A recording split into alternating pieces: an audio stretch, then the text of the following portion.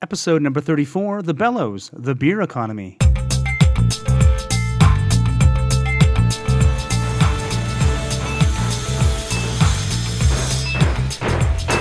right, cut to edge of stage. Great. All right, color frost. Check. 1, 2, 3. Check. Stand by, please. House to half, house out, letting cues 1 through 10, down cues 1 through 10. Hello and welcome back to the Title Block. I'm your host, Michael Cruz, and on this episode we present another session of The Bellows, a monthly informal discussion about theatre production that takes place in Toronto, this time at the Central Bar at Bloor and Bathurst.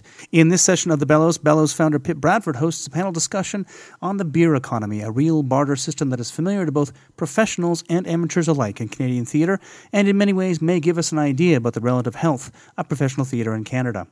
On this panel, recorded on September 19th, 2016, Pip speaks with Theatre Passe Muraille's Associate Artistic Producer Jiv Parasram, Director and Dramaturge Maya Rabinovich, the Box Office and Front of House Manager at the Theatre Centre Julia Nishalapidis, and Technical Director and fellow Bellows founder Christopher Ross.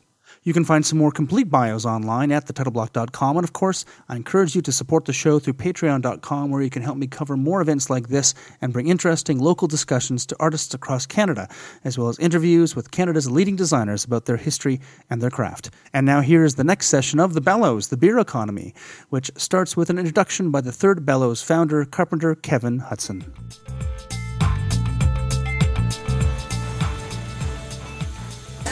Ladies and gentlemen, thanks very much for your attention. Thanks for coming to the Bellows. Thanks very much for coming. Thanks for coming to our second home away from Passe Muraille. We really appreciate it. For those of you who haven't been to a Bellows before, the Bellows is myself and Pip and Chris here. And speaking for myself, I mean, we started this little thing because I always want to say growing up here, but sort of getting started in the entertainment business, there was a pretty healthy sort of bar culture that really helped me get started in terms of asking questions to learn things, meet people, and get hired. I got a lot of work at the Passe Muraille bar specifically. And so this is sort of our opportunity to try and give that back to people who may not have caught the tail end of that. Thanks very much for coming. This is our beer economy panel.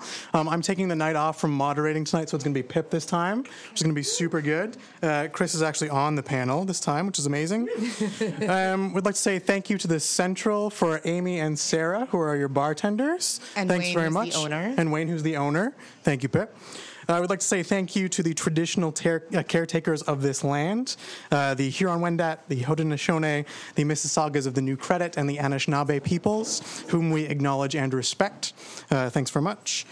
And do we need anything else before we get started? You should probably call out Michael Cruz in the Title Block podcast. We totally should. So the reason why I'm talking to the microphone and you can't hear me as well as you'd like is because we're recording this for the Title Block podcast. This is an initiative done by Michael Cruz, who's an amazing dude. We have some business cards, but basically it's thetitleBlock.com. Primarily he does podcasts with theater designers, being a lighting designer himself. He finished his time in the theater scene, more or less. He still does some shows because he decided he wanted to go save lives, and he's a paramedic now. But he keeps his hand in the theater scene by talking to designers he respects. And us, for whatever reason. And for some reason, he records our stuff and puts it on his website. You should totally look into it. You can donate to him on Patreon, and I think all the stuff's on the website, thetitleBlock.com. Please check it out. We're going to talk for probably 45 minutes, probably an hour, and then we're going to really want your questions. If you really want to ask a question of something that's super relevant, just shout it out. It's pretty cool. And then there's a microphone here if you want your question to be recorded for posterity. I'm just going to turn it 90 degrees so you can come up and talk into it.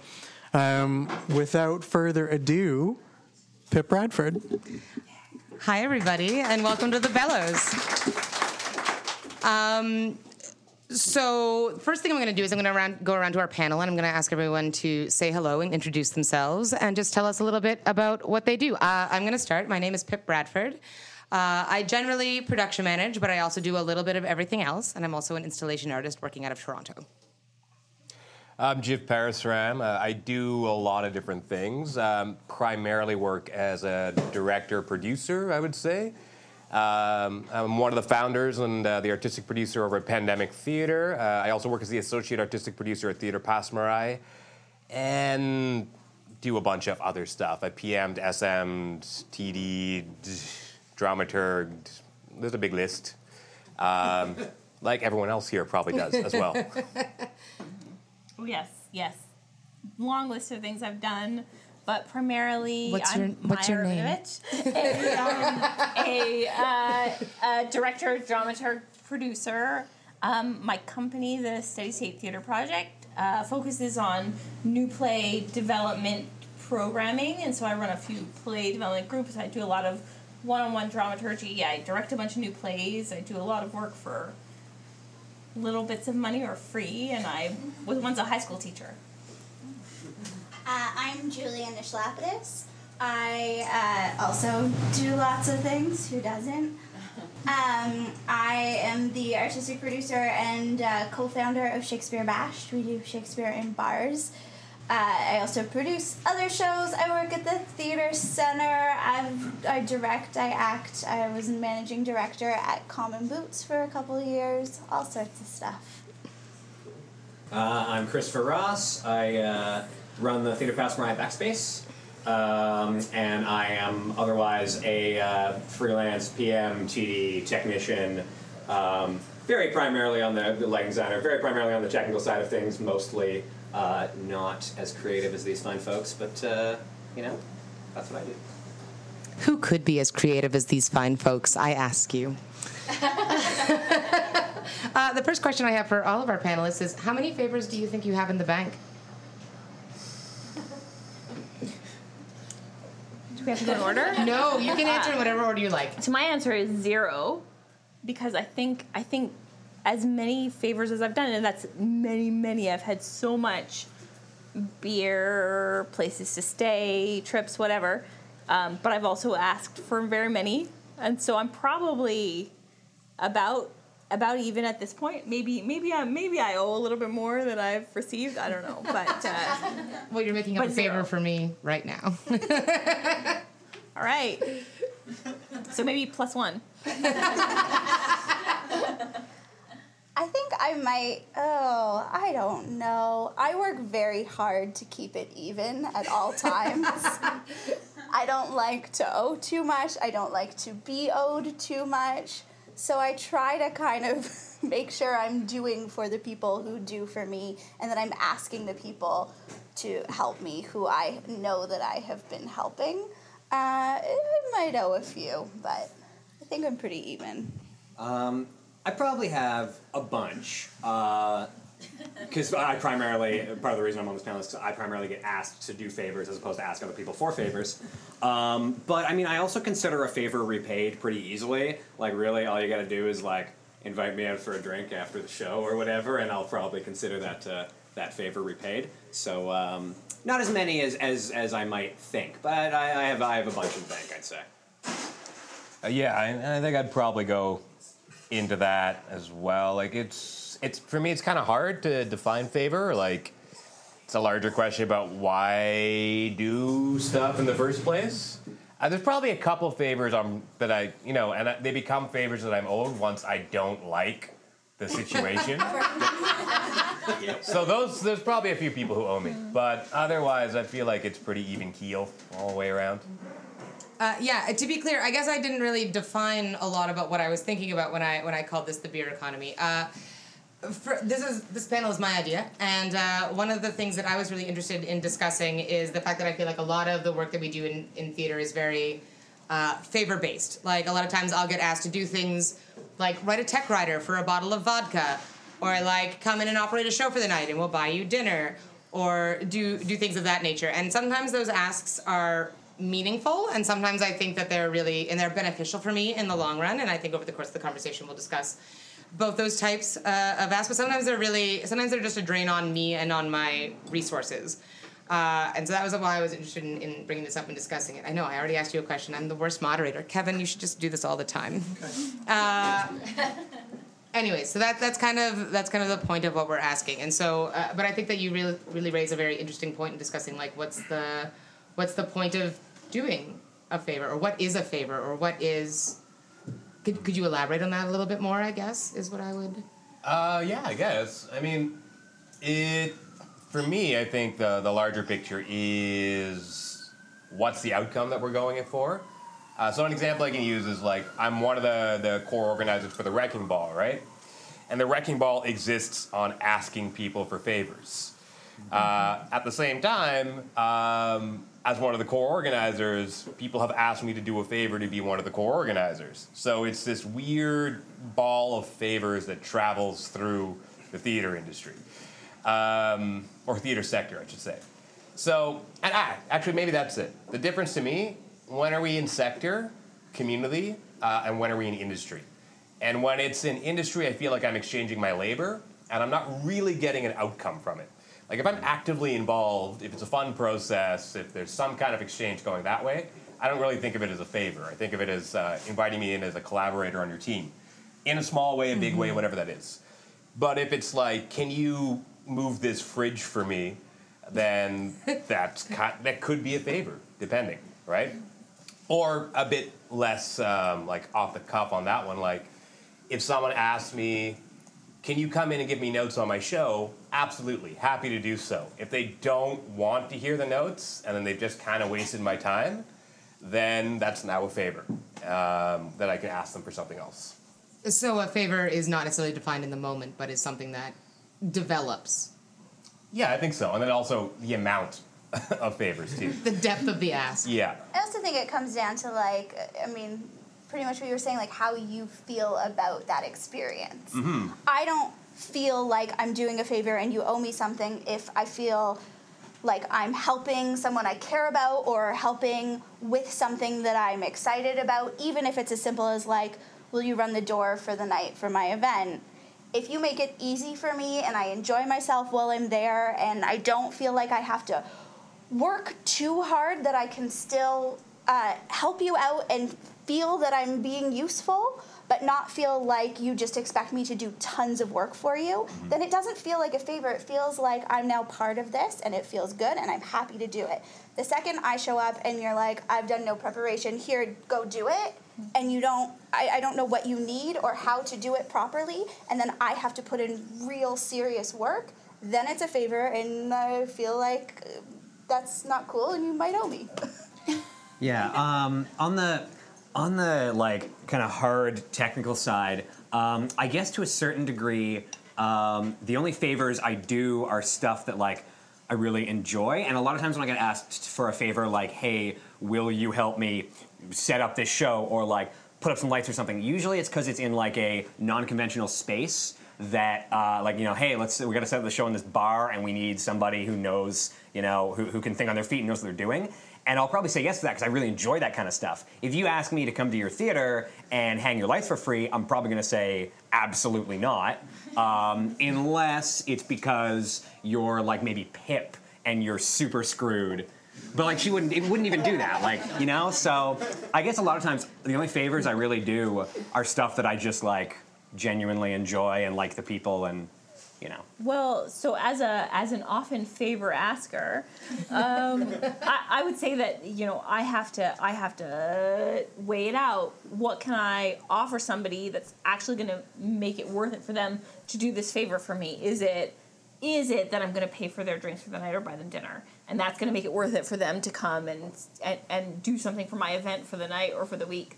Or is it that I'm giving them an amazing trip? Or is it that I'm giving or a not amazing trip? That bus ride to Edmonton was not amazing. Let's be clear. Sometimes it doesn't pan out as you think it will. But you know, I mean, and that's what it is for me too. When people ask me favors, I'm thinking, okay, like, is this experience, this check on my resume, gonna be more valuable than the paycheck? Maybe.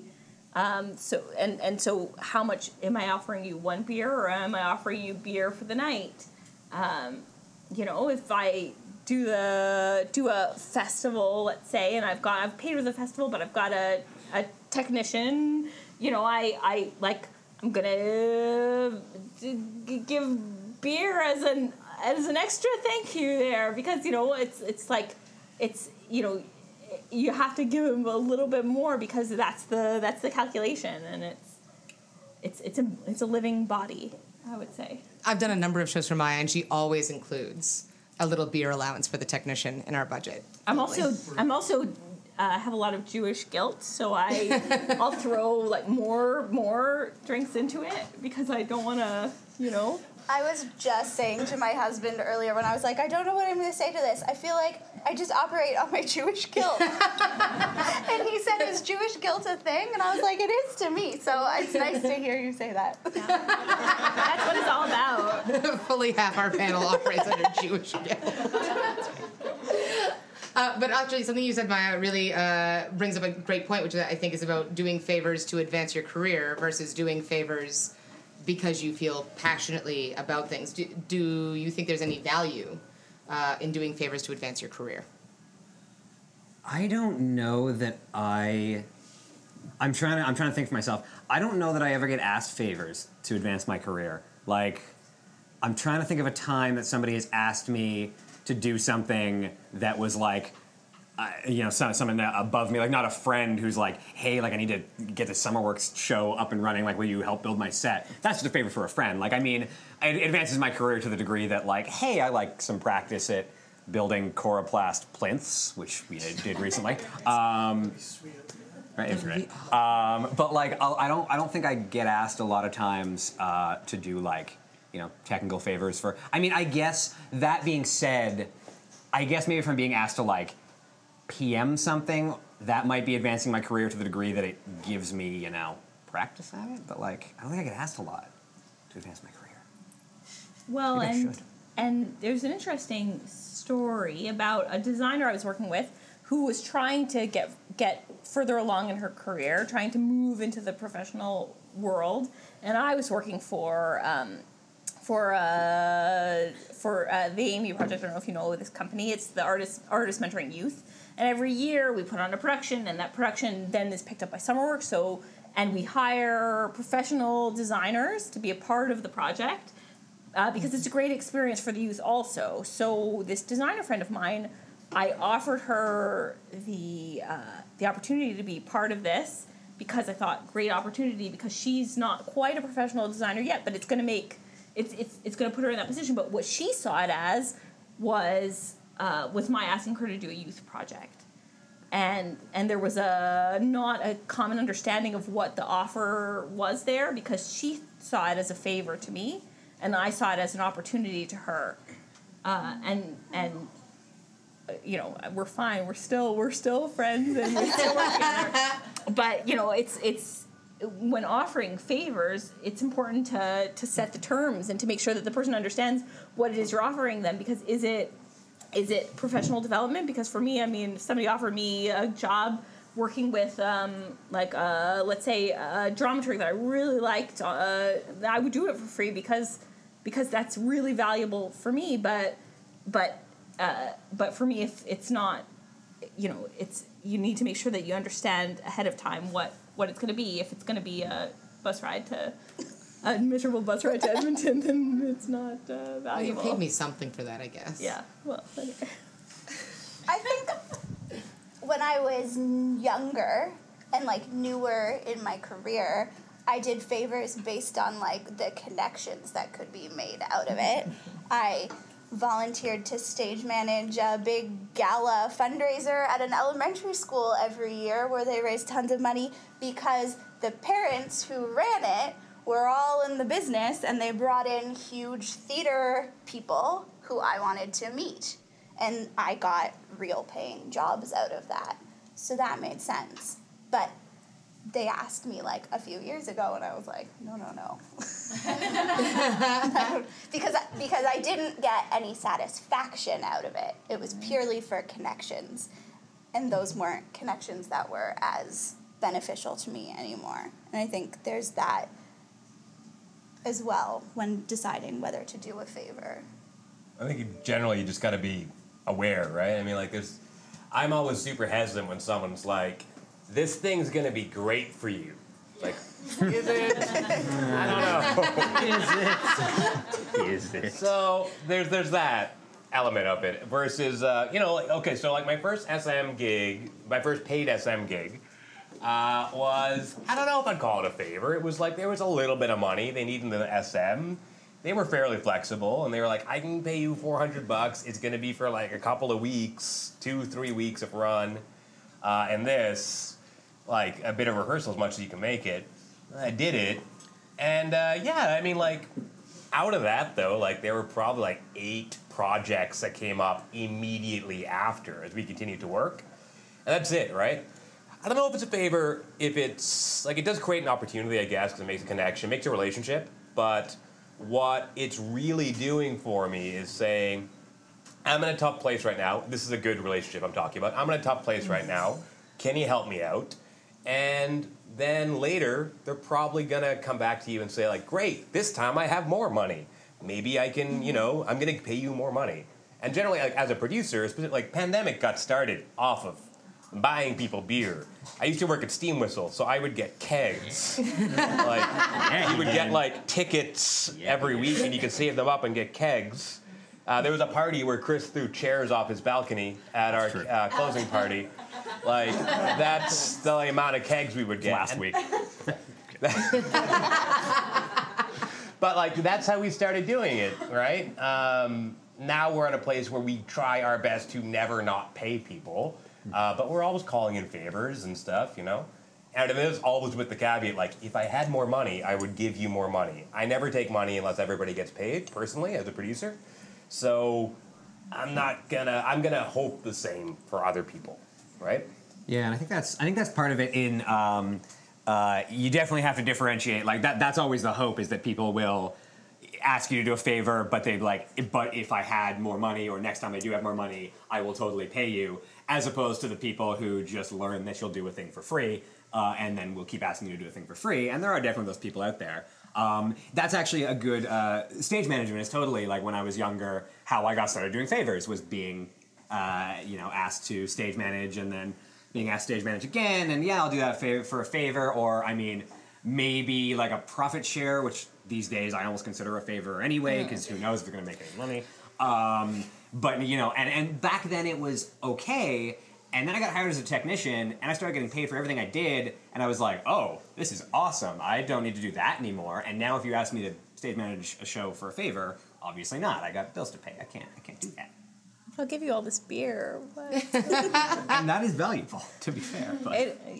Actually, one of the reasons why I was really interested in advancing this panel at this time is because I have a bit of what I like to call a favor Cinderella story, which is that a company for whom I have done a number of favors over the years paid off, and now I have a contract.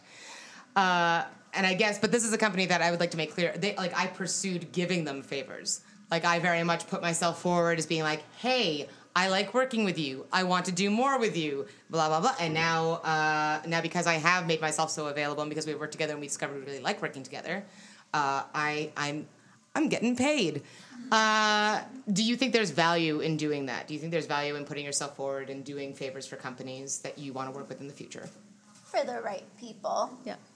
And for people who you truly believe will do good by you. Like, if you're passionate about the work, then I don't think it's the end of the world. I don't think you can overextend yourself, and if you're doing it just because one day I'll get money from them, well, you never know. But if there's a company that, like, you want to get involved in, yeah, I just think you have to be careful. It's about, like, in my opinion, if you're someone who is asking for favors, it is your obligation to remember who does those favors for you, and those are the first people you call when you have money for whatever it was they were helping you with. And if the people you're doing a favor for don't seem like that's their thing, then maybe think about how many favors you want to do for them. I do think there's definitely value in that, in doing favors to get involved. And that's actually, I've done plenty of favors, not because I wanted to work with the company in the future, because I have a full-time job, but just because I wanted to hang out with those people. Like, I just want to get in on the cool parties, like, frankly. But there are other companies. Elephants Collective is one that I work with, who they do weird performance art, and it's always exciting and strange, and I really enjoy it. And they were in my space to do a show, and we did the show together, and then they moved on, and I liked them, so I kept helping them, because I was like, hey, what you guys do is kind of cool, and I want to be involved. So I kept helping, and now, I'm a company member. So, they're still not really paying me, but we're doing weird shit, and they're going to Halifax, and it's going to be crazy. So there is, I think, definitely value in doing favors for companies you want to work with. Rarely do I do it to advance my career, because again, like I have a full-time job and I do tech work that pays me. But sometimes I just want to hang out with people, so I'll show up to strike and help them strike. Meyer, do you have something you want to add to the? I think the only thing I'd add. Sorry. No, go ahead. The only thing I would add to that is maybe like there's an importance to knowing what you're worth and not devaluing what you're worth, and maybe that's a way to equate that favor thing. I've taken gigs, paying gigs, and free gigs and stuff, and also just for the base value of being able to, should someone ask you, be like, what would you say your in-kind services were worth? I can say, here's my hourly rate. By this job for this amount, this would have cost X amount. You should know that, so that next time you write a grant, you can budget for it, or, just so you know how much time I put in. And sometimes, even when I'm getting paid under contract, it's a favor. Like, my rates, the way I like to break it down is, my rates are my rates, and then otherwise, essentially, it's for free, and it's whatever you want to pay me. Like, I'm happy to do it. Usually, I'm happy to do it. But establishing that for yourself, so you're not in a constant place of having to devalue it. It's the same idea, I think, of like really liking someone and like carrying their books around for them so that one day they might smile at you. They might not smile at you. And it's okay if they don't smile at you. Nobody said that they were going to smile at you. You were just carrying books around. But people have tablets now, so it's easier. Right? Some of those tablets can be pretty heavy. That's true. But BlackBerry. Yeah. But I mean, it's a challenge, right? Because you have to really think: is this valuable to me? Are they going to ask me to the dance if I carry their books for them? But and probably not. And I graduated from theater school like 10 or 11 or 12 years ago, and back then, okay, so I could hire the designers who are now way more professional than I am, and they would do the work for free or for beer, and we would and then it was beneficial for them because they were getting that first experience, and for me now there are some things that I would charge an hourly rate for. And some things that are still valuable to me. I mean, there are areas that I'm still striving for my full-time professional money goal. And maybe someday I'll say, well, I tried that, and now I'm not going to try for that anymore. But for now, each offer I get, I have to evaluate the offer and whether it's going to actually push me somewhere. I sat on the Factory Theatre board for 5 years. And that's interesting because that's a free opportunity. I got out before all the craziness. Not that it's crazy anymore, but it did get crazy for a time. I got out like 6 months before that. I think it might still be a little crazy. A little crazy. But for me, when that was offered to me, I was like fresh out of university. And I was like, yes, this is an amazing opportunity. But did it move me anywhere? Probably not. And if somebody offered me for that, I mean, that's an interesting thing because it's not a professional gig. It's kind of a professional gig. It's a bit of an in-betweeny. But if somebody offered me that now, my evaluation would be a little different than it was then because it's not the same. It's not the same offer. It's not the same value to me. Probably. Yeah, I just want to, what Jim was saying, was actually really, I think it was Ray Salverda that brought it up in one of our previous panels, that you should straight up invoice for favors you do. You should totally send an invoice with your hourly rate and everything, and then at the bottom say, like, donated to company, but, like, just so you know, this is what you would have been paying me. That actually helps, too. Like, from filing reports, that really helps. Yeah. And I think actually almost... I draw the distinction between like a favor versus like just something I do because I really want to do it. Is who I would send that invoice to. Like, I'm probably not gonna send that invoice to, like, I'm helping my girlfriend put up a show in Kensington. I'm probably not gonna invoice her for that. But the kind of company I But would, you that's a favor. should. I probably should. You should. Yeah, I mean, but then Rebecca would invoice us for all the favors she does for us, and then we just, it would just be a cycle, a bad cycle. Yeah, and in fact, like as a production manager, I often ask people to lend me gear or rent it to me at a rate that I think is disgusting, frankly, because my companies have no money. But a lot of times, I will get invoices that are very specific about like the percentage of discount that I got, which is sometimes as much as 95. Which is a really high number, but it's good for the company. The company then sees what the value, the actual monetary value of the favor is. What do you think is the best way to ask for a favor? That depends on the favor you're asking. Make up any scenario you want. Well, it's fantasy game here. Well, I mean, there's the kind of favor where you're offering.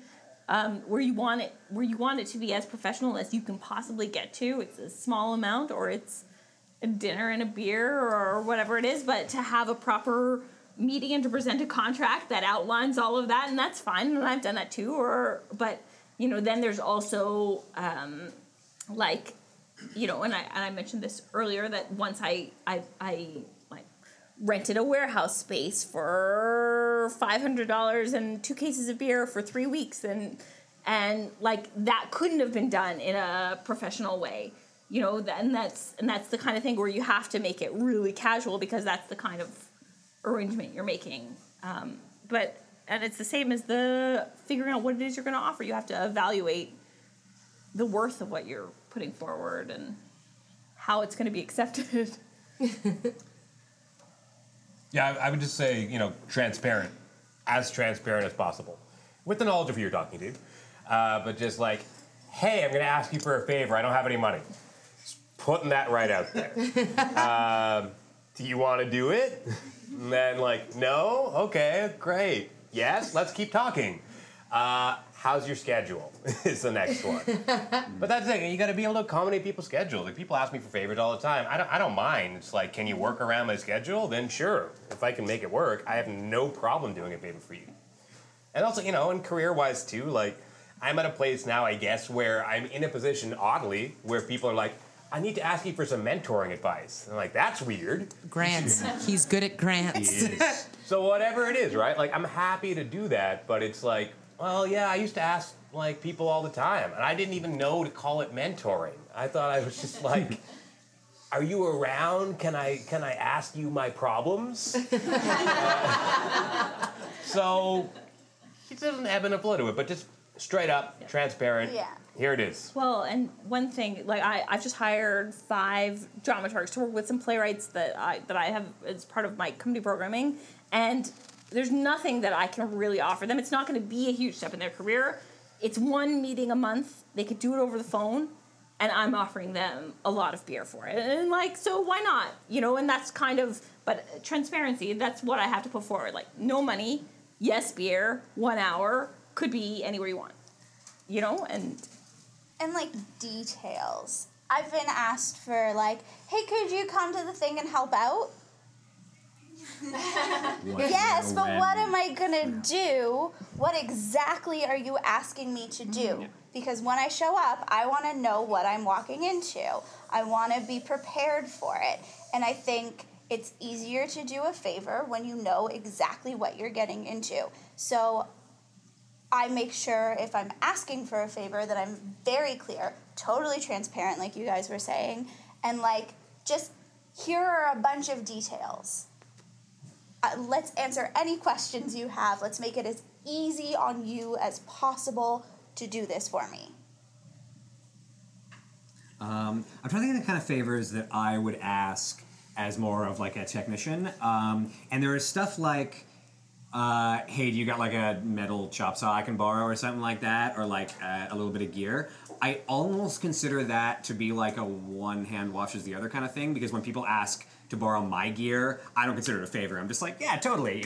You're one of the team, so sure, take it. So I almost barely consider that like a favor.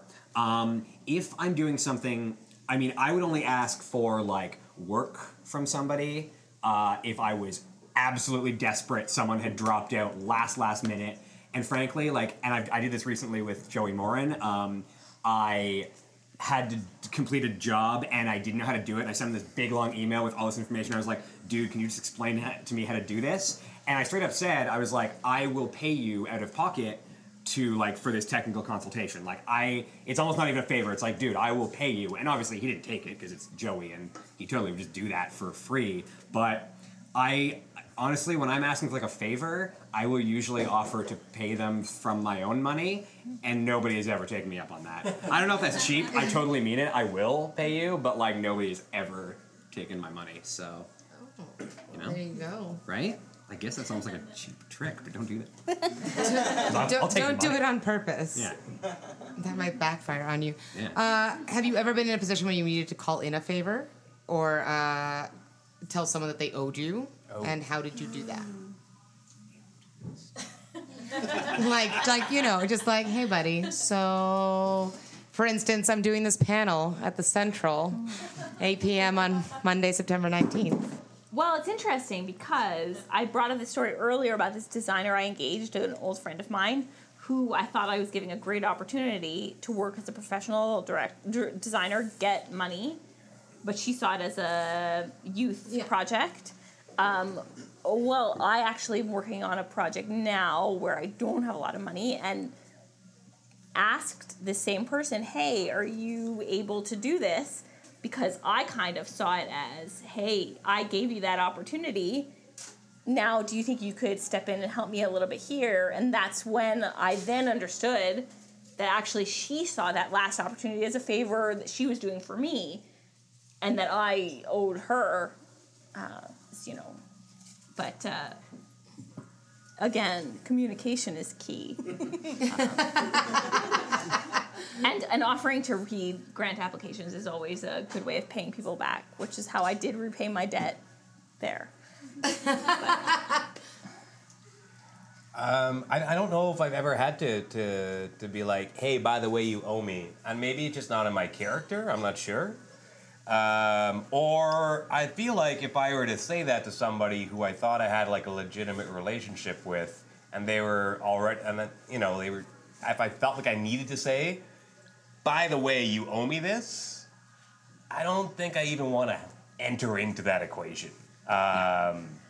But if I know that, I will hold on to that until like 20 years from now, and I will use it then. Jiv's tombstone is just going to be a list of everyone who owes him.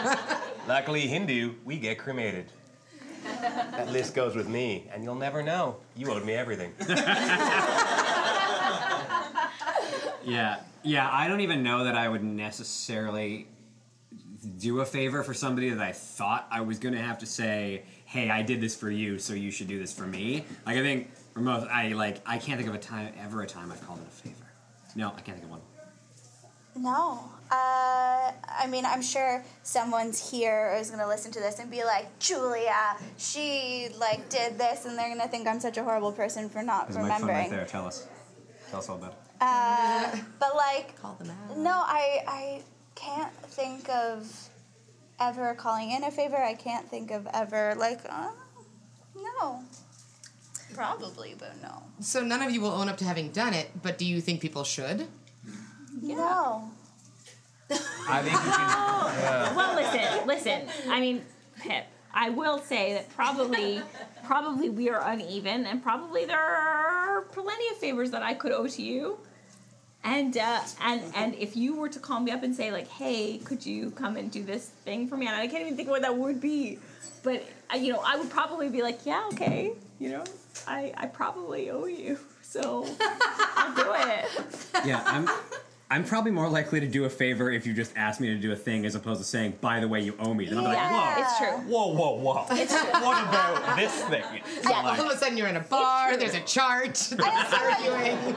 I don't want to do favors. I don't do favors so that someone owes me something, and I like to think that the people who are helping me out aren't doing it so that now I owe them. So if suddenly someone said that to me, I'd be a little surprised, whereas I would probably be much more receptive to them just asking for me to help them out, as I may have done in the past, or as they may have done with me. And if they asked me, I'd be like, yeah, you've helped me so much. I'd be happy to do that for you. Yeah. But I don't know about the, like keeping score. Yeah, if they took out the chart and were like, so, unscroll, here you go, here's where I stand, here where you stand, and...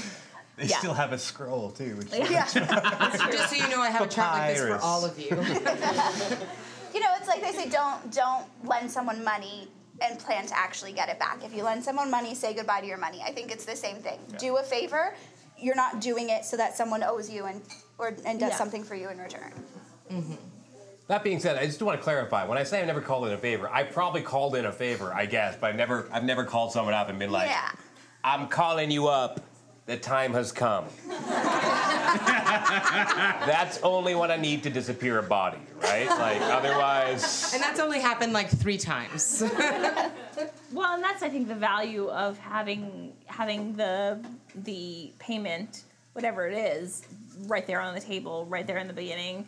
You know, am I giving you beer? Am I giving you dinner? Am I paying you $50?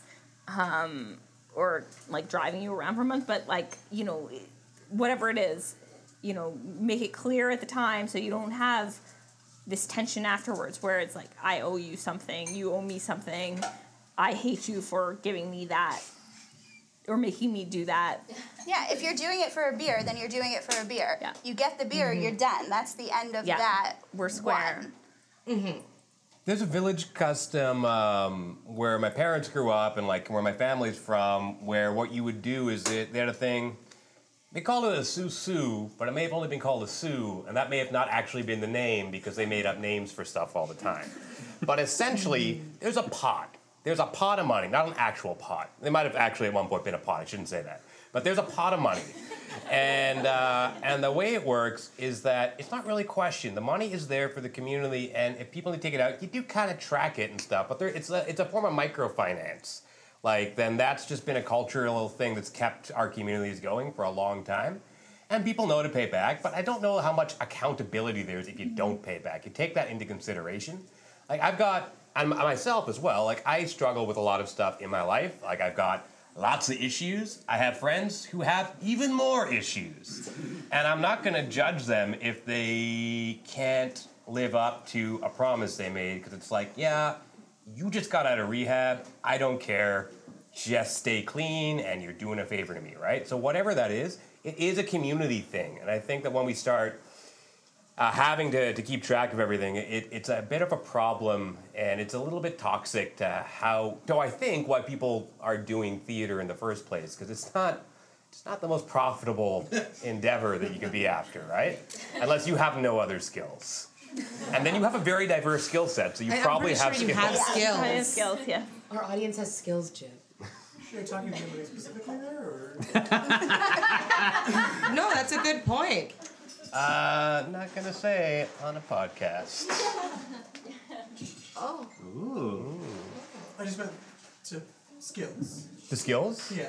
Oh, any So sorry? you guys have a diverse skill set. So you're just yelling at us to correct. Oh, everybody here, I'm sure, has a diverse skill set. I don't know everybody that well, but I will say, in general, if you work in theater and you're working in theater, your skill set is probably immensely diverse. Yeah, if you try to apply that to any other field, not any other field, but many other fields, you'll do pretty well, probably. Yeah.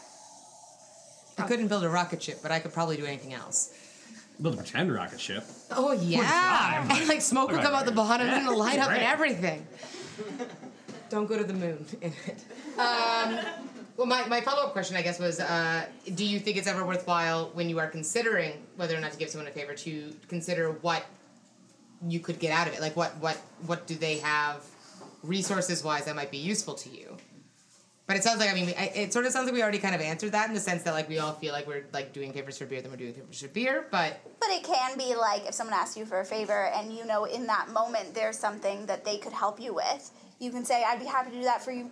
Would you mind doing blah, blah, blah for me? It's just like at its simplest form is like postcard exchanges in programs. Yeah, I'll happily stuff your postcards in my program. Can you stuff mine in yours? Yeah, I think that's a good way of putting it. What's the exchange and what's the real cost to you in so many ways of what that means. Time, sure.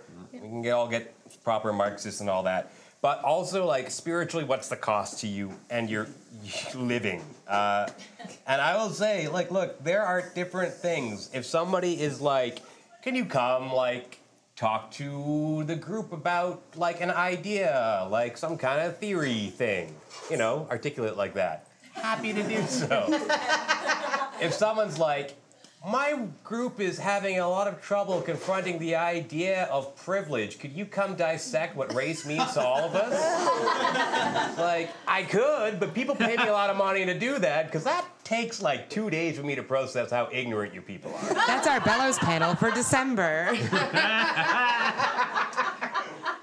But yeah, this is a bigger ask, right? To me, but maybe it's not a big ask for somebody who doesn't have to walk away from that and be like, wow, that hurt me so much to be there in that room. Versus someone who maybe the case is like, oh, you guys are idiots. It doesn't really affect me that much. Ask them. They're great. I'm sure they're awesome. I think, to a certain degree, more than wondering or like more than assessing sort of what I can get out of that favor, I assess why I'm being asked and like why am I not just being like paid, or like why is this favor being asked of me? Because there are companies who ask me for favors who I think, and I'm not going to name any names, who I think, no, you should be able to afford that or figure out how to afford that.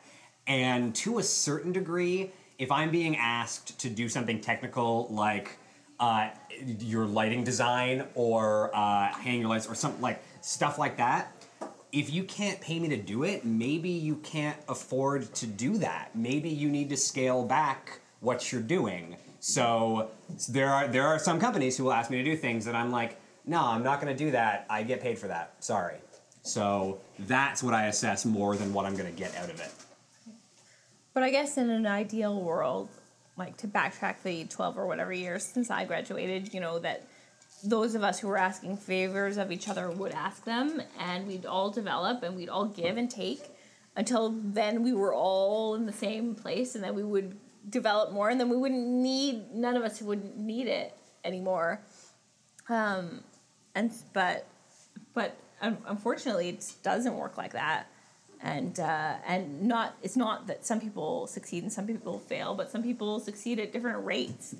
And, and that, like I said, 11, 12 years ago, I worked with those designers who are now like hugely successful. And I'm not going to ask them for favors anymore, but if they ask me now to help them out with something, I probably would do it. Because that's still valuable to me. To, like I said, I'm not going to do any work for free. I do get paid for some of the work I do. But if something's going to advance me or advance my career in a way that I'm not advanced yet, then definitely I will do it. Even if it means, not having enough money for a little while. For my child or whatever. That actually segues really nicely into another point I wanted to ask you about, which is, do you think that you could do your work without favors? Do you think that we could get our work done without generosity from the community, from each other? As a whole, or us specifically? I would like for you to address both points of that question. Sorry, give me a minute to think. You can go. I couldn't have started doing my work without it. And when I think about how much personally I think people should get paid for the stuff that we do, and what they do get paid, even by, equity or EDC. Like, you know, if we look at, like, professionally, we have established this is the bare minimum you should pay people. You know, like, you got to at least pay them this. It's good to always remind yourselves that is the bare minimum. But even that, and what I know the work is worth, are often very different. The work is often worth a lot more than that. So in that way, I think we're all being very generous with our time. I mean, not everybody. Some people suck. But they get the bare minimum. I got no problem with that.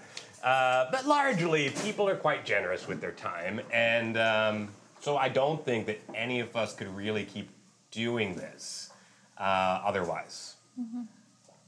Yeah, I think the quality of work would suffer immensely. There are definitely times when I go in to do a favor, help set up a show in a storefront space or whatever, and sort of like during the process think, what the hell would you do if I wasn't here? Like, what would you have done? And like, they'd probably figure it out, but like, it might not be as good, and that's not tooting my own horn, but like, you know, I have something to add to the process, so I think the quality of work would just not be as good if we weren't helping each other out with our expertise and time. So yeah.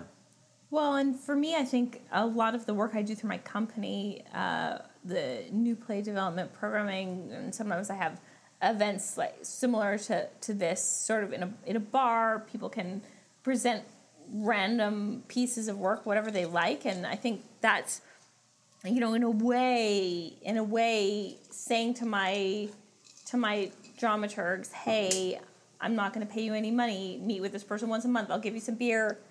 Come to this event. It helps build the community, and I think that's a huge part of the beer economy. That we build relationships where it's not just that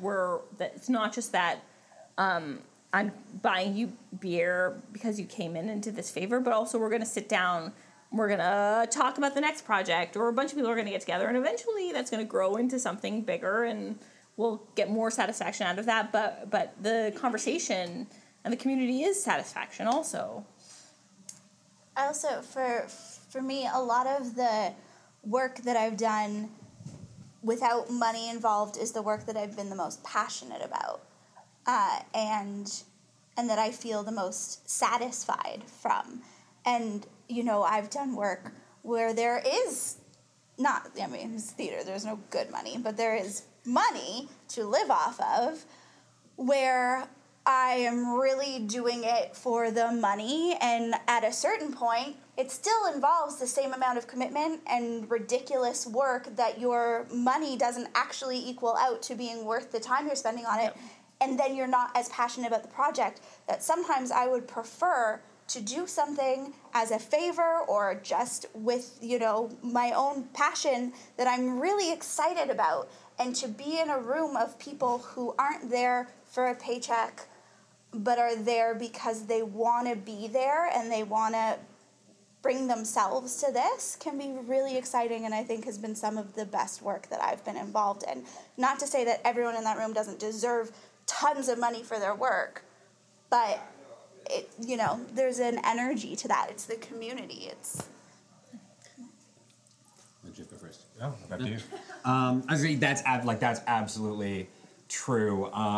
There are shows that come through my space, and like every show that comes through my space, I will give my a very high quality of work to, and I will do my job very, very well. But there, every so often, a group comes through, and like one of my favorite examples is when Jem James Smith and Gil Garrett came through and did The Show That Smells, which is a weird little show they did. I know. And they were so great, and they were so, like, there were two of them putting up this ridiculous show because they really wanted to, and they were so wonderful that I was like, I'm going to help you guys in every way I can. Like, I am totally going to help you design your lights. I am going to help you, like, I'm going to string all these lights up for you and make this atmosphere really, and I, like, made some split gels and, like, with quadrants of color, and, like, I put my all into that show because they were really great, and I really liked them, and I still feel really rewarded by that show. So, yeah, sometimes it's just a group that is passionate or you really want to help. And yeah, I didn't get paid extra for it, but it was awesome. So. The only thing I wanted to say, which is unfortunately now going to detract from that a little bit. Awesome. Not against it. I've done that. I love when that happens. That's the thing. The downside is to say that we want to be in a room with people who are not there for the money but want to be there anyway, automatically puts up a barrier in our community. We cannot, and this is the danger, right? We cannot say it's a group of people who just want to be here. It's a nice idea, but that cuts off a lot of people who can't be there because as much as they want to be there, they can't afford to. And everybody comes from a different walk of life, and that's probably why we don't have the most diverse ideology, diverse everything in this sector, is because it caters to, a certain group of people who are able to be flexible like this. Yep. Or, the other way to say it is also a certain people who are okay with a certain standard of life, but even to get to the point where you can walk into that, you need to get past that first barrier. So that's, there's only so far favors can go before you die of starvation. Absolutely. I mean, I am to a certain degree, part of it's my personality, but to a certain degree, I'm only so generous with my favors because I have a full-time job. I get paid for the work I do, so I can do stuff outside that for pleasure or because I want to learn more about something or whatever, but that's because I get paid regularly, so yeah. Right, but then there are the months or whatever time where we have to schedule out every minute so that we're then going to the part-time job, then going to this rehearsal, then going to that rehearsal, then the next day going to this rehearsal, that rehearsal, part-time job, and that it's so jam-packed that you're pulling your hair out trying to make all of everything work because you can't survive otherwise, and you can't excel your career otherwise, and that's why lots of people have to give up. Mm-hmm. Because they can't. Yeah, and I guess that's kind of what I'm saying in terms of if you're going to do that, you better really care about what you're doing outside of the jobs that pay you. Yeah. So how much are you paying us for this? Full disclaimer, all of our panelists tonight are appearing for beer. I actually wanted to, I wanted to open up the microphone to the audience. I was hoping some of you would have some questions you wanted to ask our panelists tonight. I also have a question. Then you have to come to the microphone. Show them how it's done, Erica. Hey guys, it's me. Let's say you've agreed to do a favor for somebody. This is kind of like Why syncing. Are you looking at me? No, I'm not looking at you. I'm looking at all of you.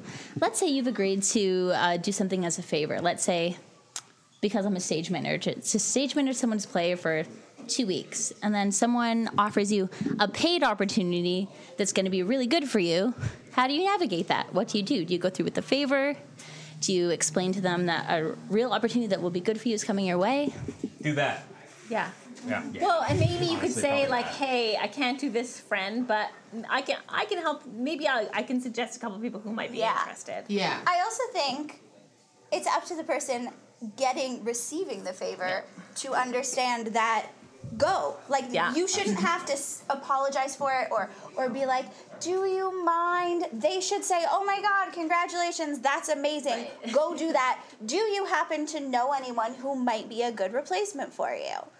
But you don't take the opportunity. Yeah. Mm-hmm. Yeah, of course, to a point, right? Because I was once years and years ago doing a fringe show when the week before the person got a professional gig, the actor got a professional gig and was like, oh, I'm just gonna have to go and shoot in Hamilton for the week, and that's that's tricky because I want to say go ahead, that's a great opportunity, but also you already agreed to this, so I guess so go take the opportunity, but within reason.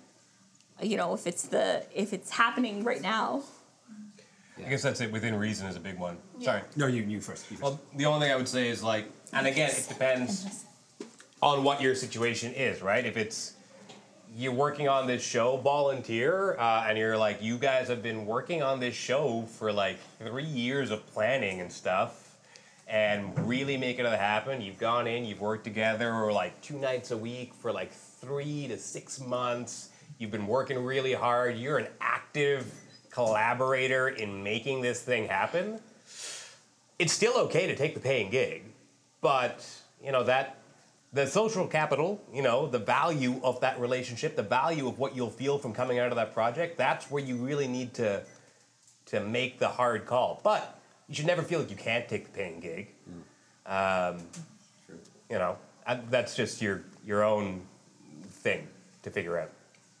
Yeah, and that actually leads into a question I had for the panel, but I think it's also really important to, when you're doing a favor, when you're asked to do a favor, to obviously give it your all, even though you're not necessarily being paid for it.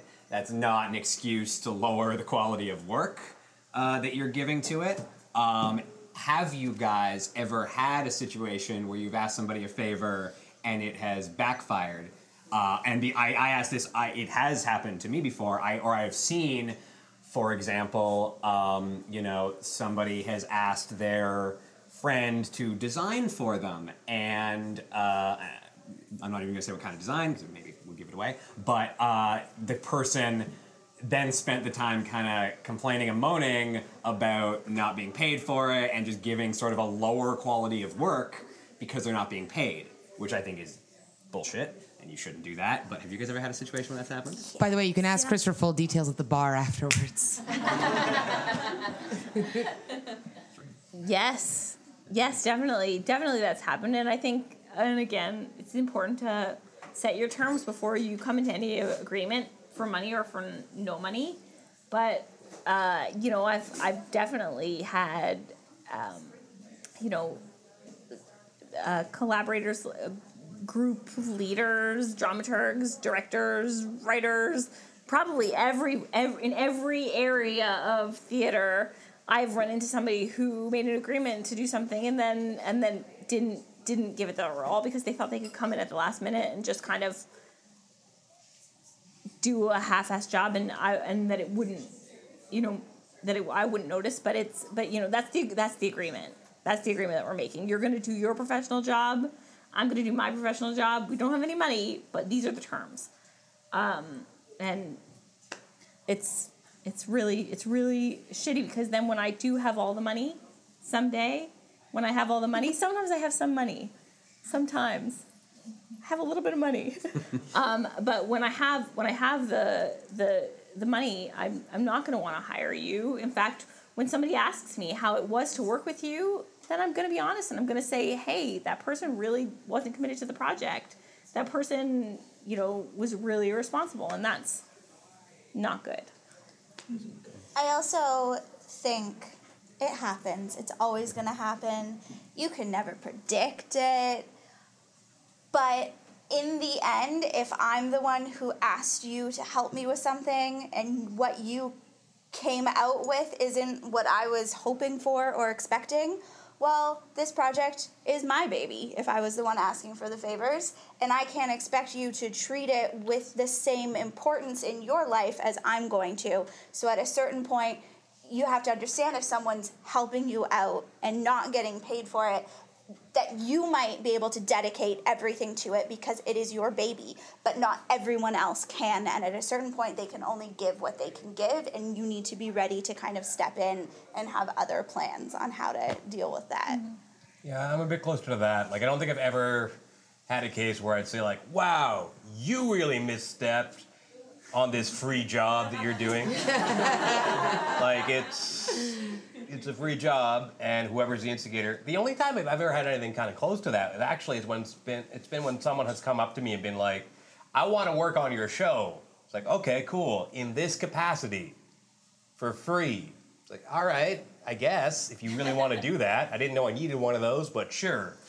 And then it creates more work, and it was not a good experience. And it was like, well, that's unfortunate, because you asked to work on this, and then you just didn't work on it, and you created more work for everyone else.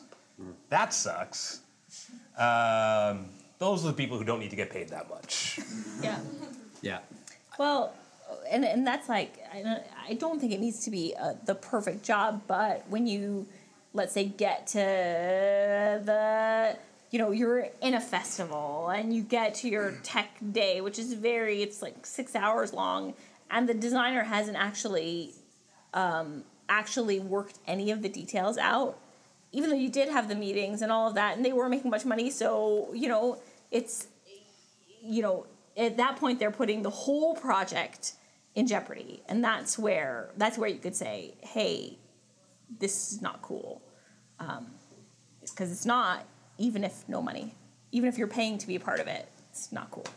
I have a question, tangential, I think, maybe relating to that, about how to decide for ourselves when we're agreeing to a favour and when we're asking favours, how to set really good boundaries so that we are having the good communication up front. And if you agree to a favour, like, can you then set a boundary, or have you just offered, like, did you just sell your soul to the devil? No, set boundaries. Yeah, that's actually what I was going to continue saying to this was now when I do a favor, for example, like if I'm going to help production manager or help TD something, now that I know enough about what those things actually mean, I can say, hey, yeah, I'll help, but here's all the conflicts I'm going to have. I'm going to have a tech week during your show. I'm going to be doing a show all these times. Like, I do not have the time to offer a full commitment to this, so you should probably hire somebody if you can afford it.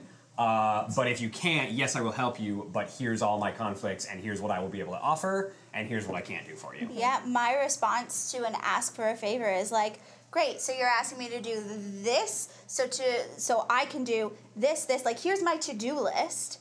Is that what you need from me?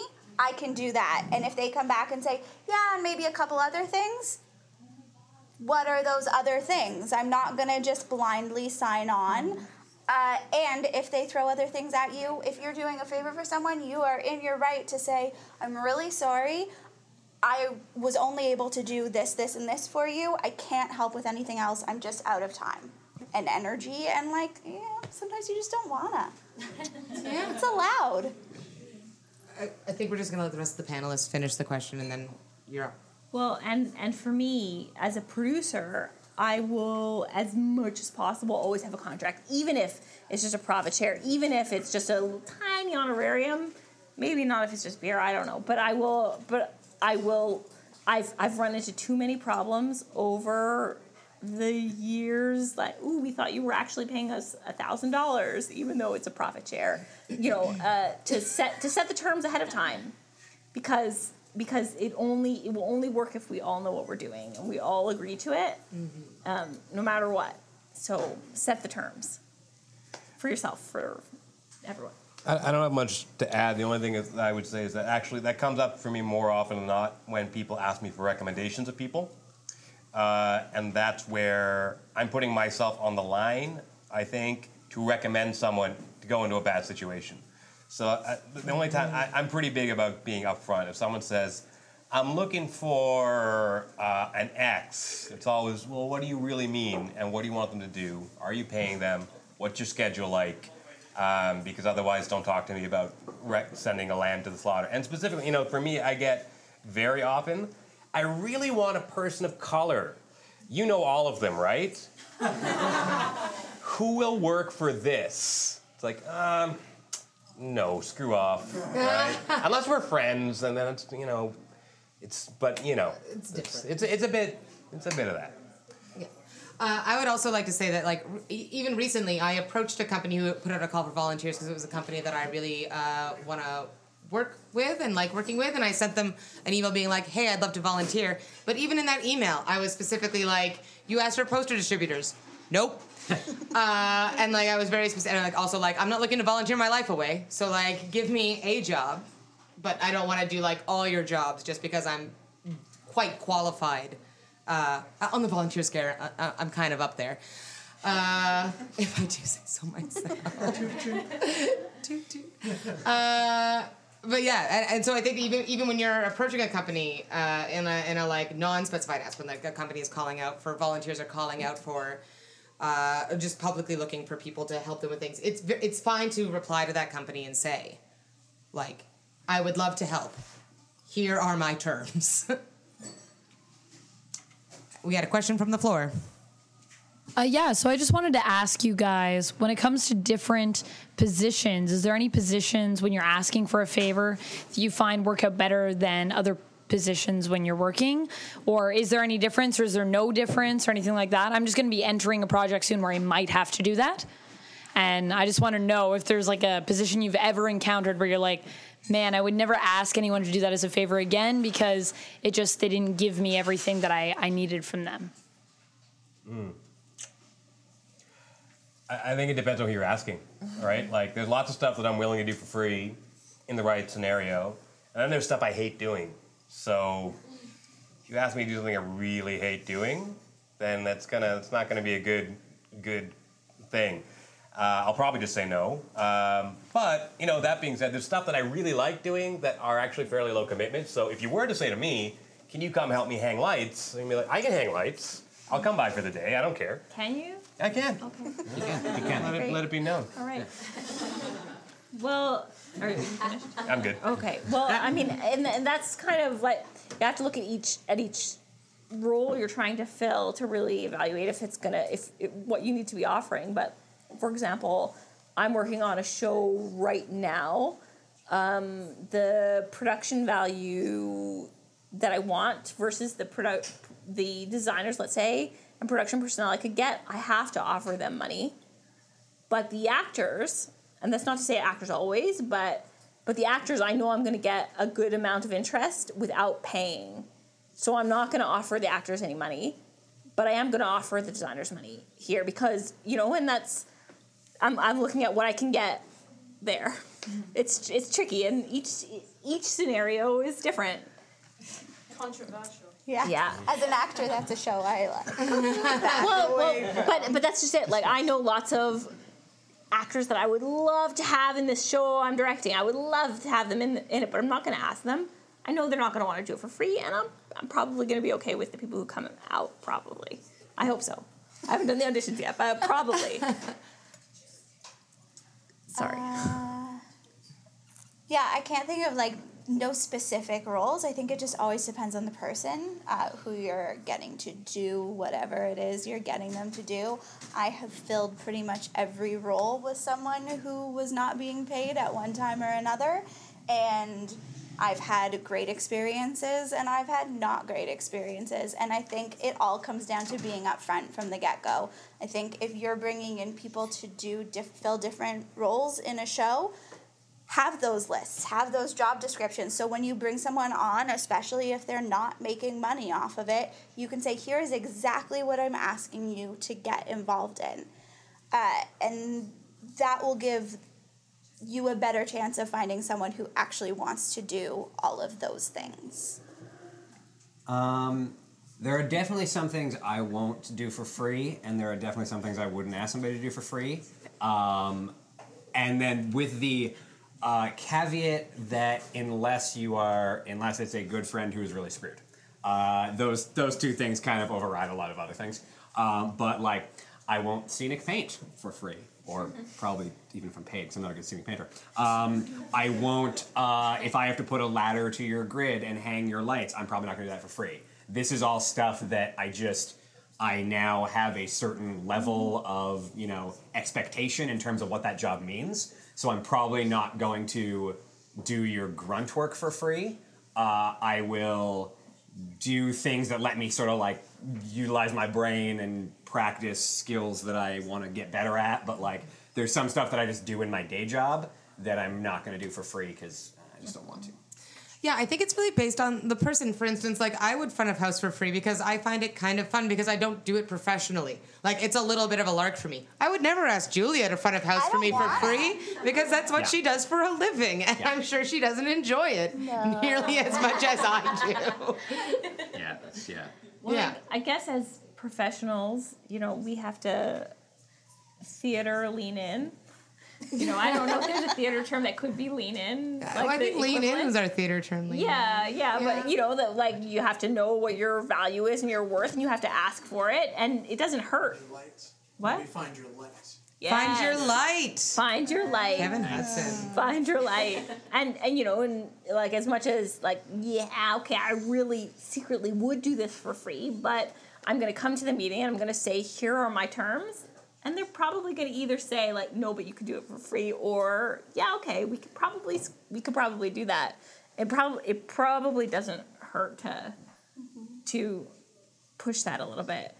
I also think in your circumstance, there are different opportunities. Like, there are things that I just don't want to, like, I don't want to write someone's press release. I do it, I can do it, I do it for myself, it works well.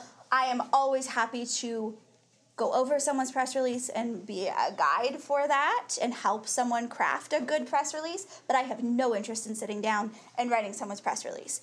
But if there's a company that has someone who's willing to do it, but they're not that experienced with it, and they came to me and said, would you be willing to look at the press release that our producer has drafted and help them kind of tighten it up? Of course. But if they came to me and said, can you write a press release for us? No way.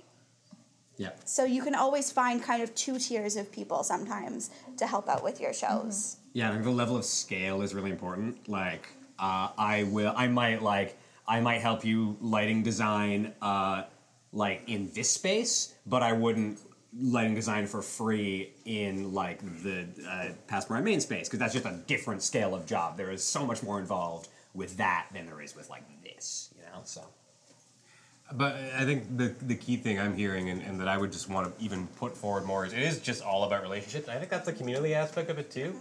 And so it's not just who they are, it's also who you are and the relationship you're building with someone.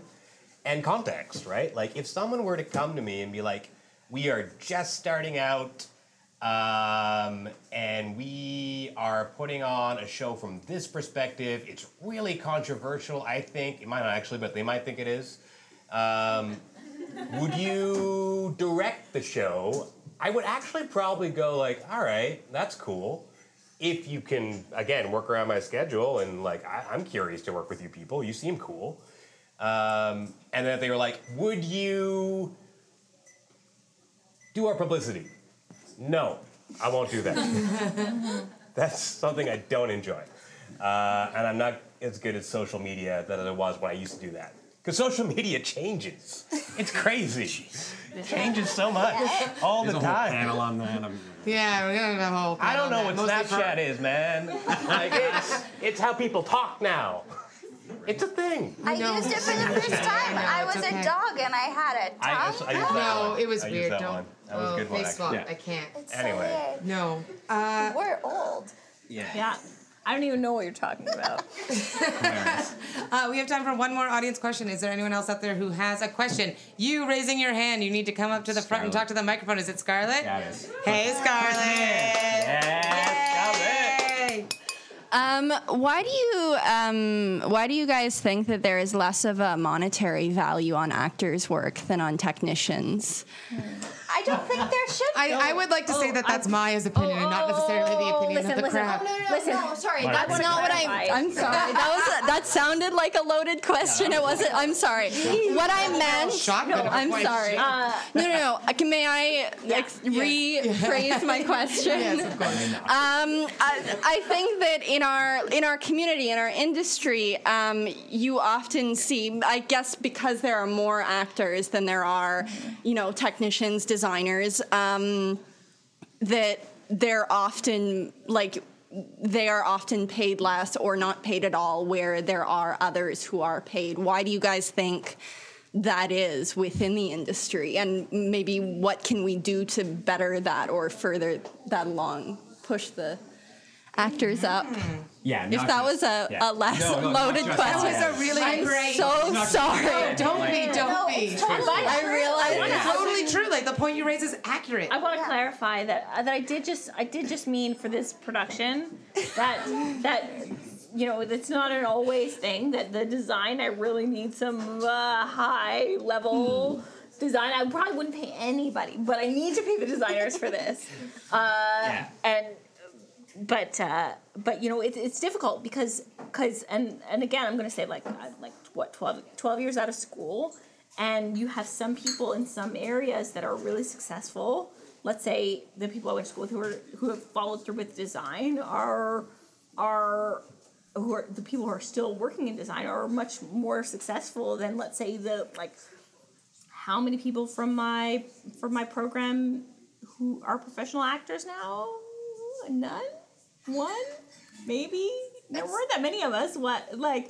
But not many. And so but it's difficult because also if those people, if they all had more opportunities and the opportunities that were presented to them when they first graduated were more even, because there were a lot of good actors. There are lots of good actors who don't get money and then don't get money enough that they have to just leave. And I don't know. My answer is I don't know how we can even it out, because again,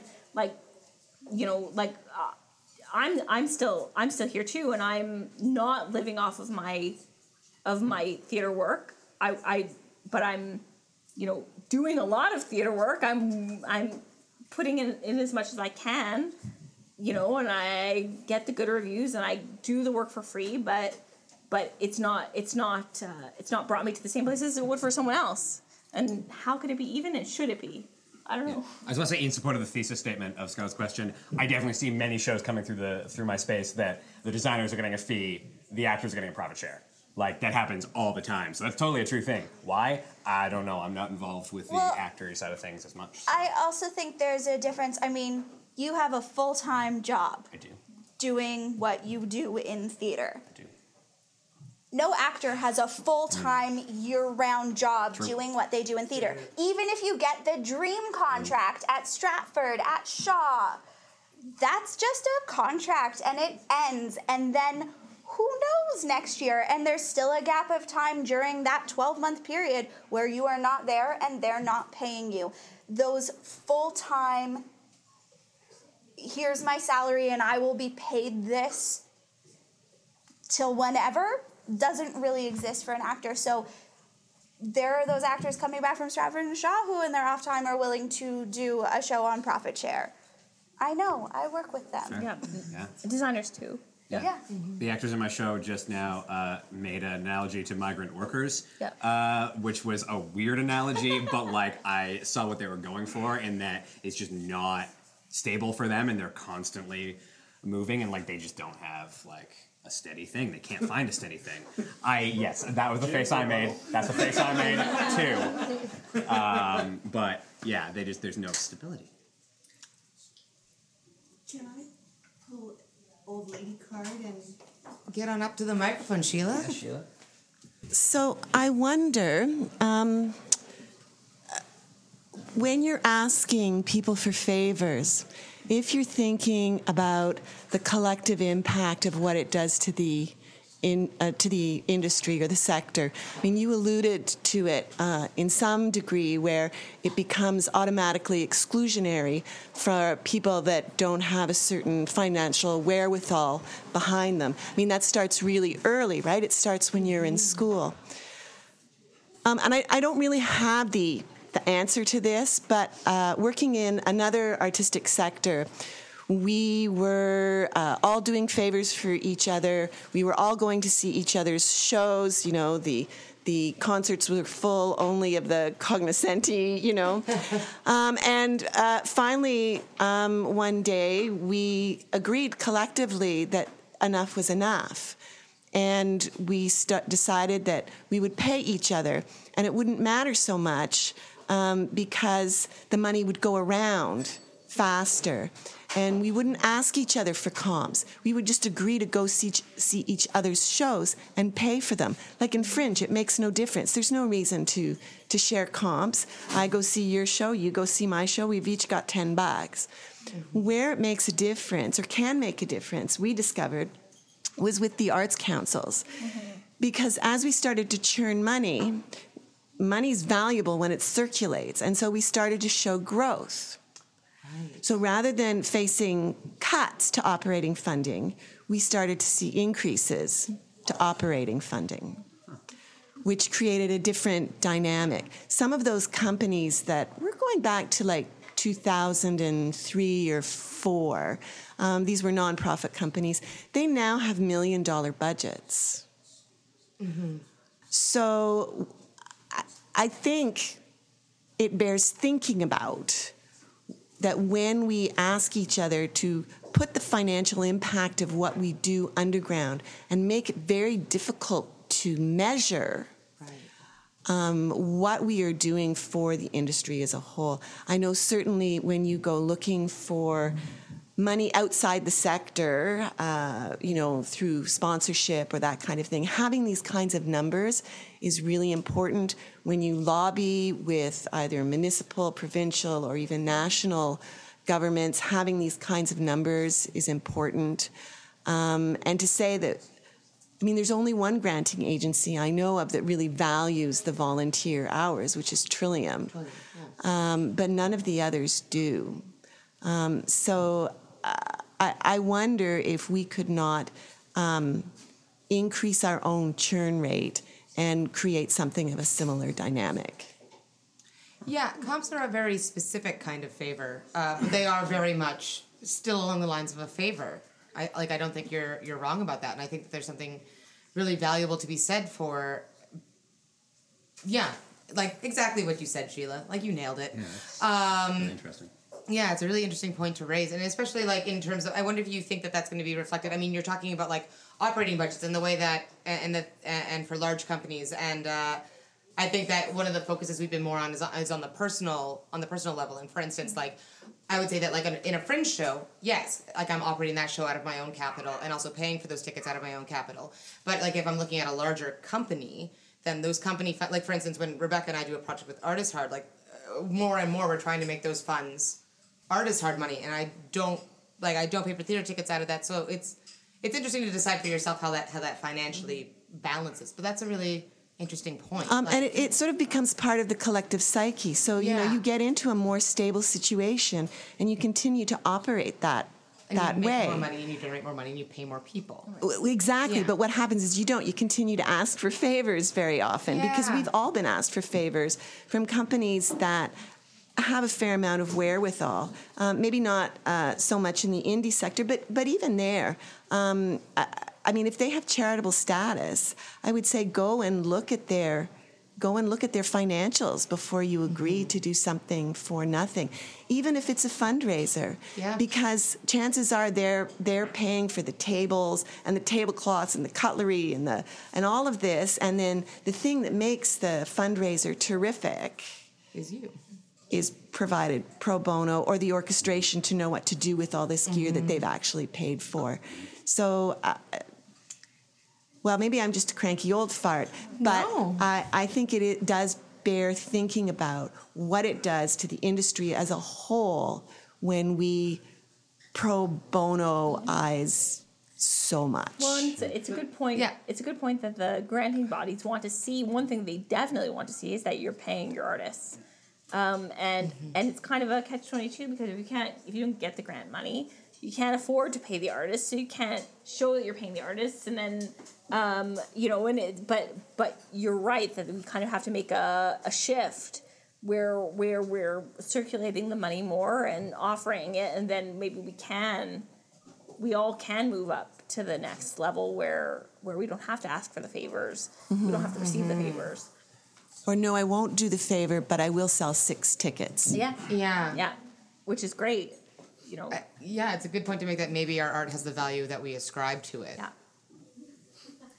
I just wonder if that's already happening, though. I mean, I think that we do that. I think maybe we don't report on it very well. Maybe that's what we're talking about. But I know personally in my practice, I try to keep track of all that stuff. But then that's also with the practice of trying to work towards building a company that will be able to have tidy enough books that someone could trust it on operational at some point, so that I can recurringly pay people and one day, pay myself to run it or something like that. But I think I'm not sure. I mean, that's maybe an interesting question to throw back to the room, because as I know, that tends to be the way that I operate. Yeah. I don't know if maybe that's the same thing that other folks are doing. It might be a bar question, but absolutely, I agree with your point. I know that James has something he wants to say to that. So, I just wonder if I may be loud enough. I just wonder if there's an inherent risk in that, because there is data within the years that have come now in 2016 that audiences are dwindling. Like the people that are actually going to the arts is slowly lower. Diminishing, yeah. So there is a risk at going towards the communal, right? Because what if you don't meet the criteria to survive as an artist, right? If your work that you're trying to put out there is not part of what people want to see. So putting towards, and I think it's a noble goal in the communal, but there could be an inherent risk at that personally. That's why I think it comes down to sometimes asking favors personally for survival. Maybe, not always, but sometimes. Maybe. This is not in any way a productive statement I'm about to make. Maybe it is. I don't know Probably if not. mine was a productive statement. But practically, look, I do think if you get money from arts councils, they're actually not funding you unless there's other ones I don't know about. But if you look at the mandate of what they do, they don't necessarily fund you to do stuff that people like, which I know sounds weird, but they're funding you usually to push the creative process forward in something, which is great. But if you're not getting funding, and you have to work in with, like, the grants can only get you so far. Like, if we're just relying on grants and favors, then why are we doing it? There's not, like, we can do it for fun if we can, but again, we do need to make things that people don't have to like it. Likes an iffy word for me, but they do have to want to go to it. Yeah. You gotta pay the money. Well, or at least pay some money or participate in it. Participate, yeah. If you're making stuff that people don't like to go to, maybe you should stop making it. Or work in studio. Work in studio. By all means, work in studio and never show it to anyone if that's the case. Probably show it to people because, it's What a is different art without process. the observer? Sorry? What is art without the observer? It's an existentialist question. Nailed it.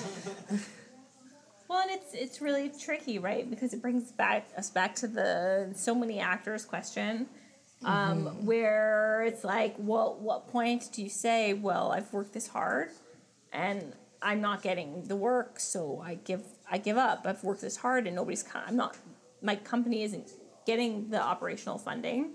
I've tried for however many years. Which company was it that's tried for 1 million years to get operational funding and hasn't? There's one. Lot. What? A lot. A lot. There was one company that just got it after trying. Oh no, company that closed. The DeBee Young's school. Wata school, Theater, right? the And school. like, come on, like I was. I don't know if they closed yet, but I was shocked to hear that because it's an educational program. It's innovative. They're doing amazing work with youth and here they've tried to get their operational funding and grants, but they have to close because they're just not making enough money, and they want to run professionally. And here, I, as a community member, say that is valuable, and they're saying that is valuable. But at what point do they have to make the self-evaluation and say, "Oh, okay, I guess we just have to turn it in"? But if you made money, you could give them some. That's true. I'll give them a call and I'll say, "Hey." But it's true. Yeah. I worked for a company that had been in the business for 40 years, and they did not have operational funding from the Canada Council. Yeah. But I mean, you don't always need operational funding too, Yeah. right? Like you could just do projects, or you could just find a way to exist off of operational funding and just be a company that does shows, and the shows pay for the shows, and you might have to limit your scale, maybe. And if you can make that work, if you can make it work where you can be like, I do shows, they pay for themselves, that's amazing. That's great. You're doing something right. That's also called commercial theater. And it is, we often poo on that. You know what I mean? Well, and there was that article. I wish. I know, right? There was my God. The article in the I don't remember where the article came from. Somewhere in the States, some reputable publication.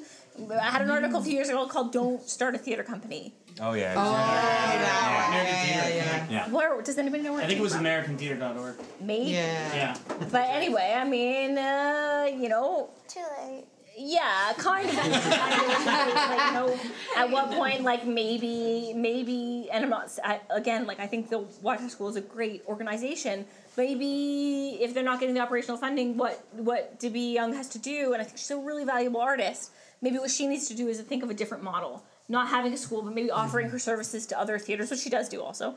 But, and maybe we have to look at what the data is showing us to make informed decisions about where we're moving artistic careers. Maybe. Just gonna, if I can, just be counter for the sake of it, is that if we do base everything on the systems of the system says that we can't do this, we can't account for it, you are submitting to a very specific structure, which might be wrong, specifically for the type of work you're doing. And different cultural frameworks view things differently, and they can't be read in CADAC. So that's a problem, and that's a problem with the system that, I think grant councils are actually super open to trying to change. I like to think so. But it takes a lot of time and advocacy to get that work done so that the money that's being taxed and put towards culture is going to cultural workers. And that's it. We are all cultural workers. We're not just people who work in the arts. Us and every other sector that works in culture are all working on a cultural thing. And a lot of times, stuff gets viewed as, that's community stuff. It's not culture. That's problematic. And until we can break down that, then we are submitting to, I'll throw out the colonial word, because it's a colonial framework that we're in. It's a mercantile colonial framework. Yeah. I mean, just to beat the Debbie point to absolute death, Debbie is such an unbelievably good performer that if there's no room for her here, it's us that's doing it wrong. Yeah, what that's the hell? Clearly the problem is what we're doing and not what Debbie is doing. Yeah. But the fact that we can't squeeze her in somewhere or find a use for her or make us something around her is just crazy. Right. I hate to be that person, but there is karaoke in here starting at 10, so we do have to wrap this up. And we also kind of we got a little off topic. For the record, I owe Jiv a favor. Maya owes me favors. Julia and Chris and I are all even. We are the Bellows Toronto.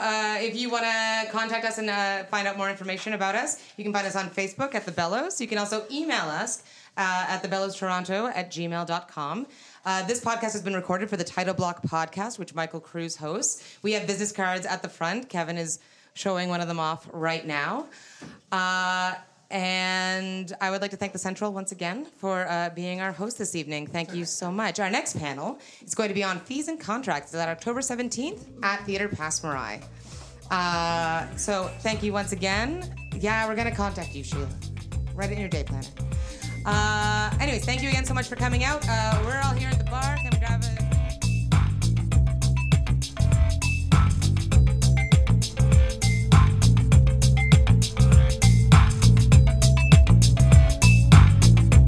And that was another presentation of The Bellows, this time The Beer Economy from September 2016. The next episode will feature a discussion with designer Julie Fox. The music for this podcast is by Vern Good with voiceover by Gabriel Cropley. Please go to iTunes and give us a review. It'll help get the word out about this podcast and share the history of theatre design in Canada. And you can follow us on Twitter at TheTitleBlockCA and on Facebook.com/TheTitleBlockPodcast. You can send comments and requests by email to TheTitleBlock@gmail.com, and we're now available at Stitcher.com. Don't forget, if you like this show, support us on Patreon.com. I'm Michael Cruz, and I'll see you next time on The Title Block.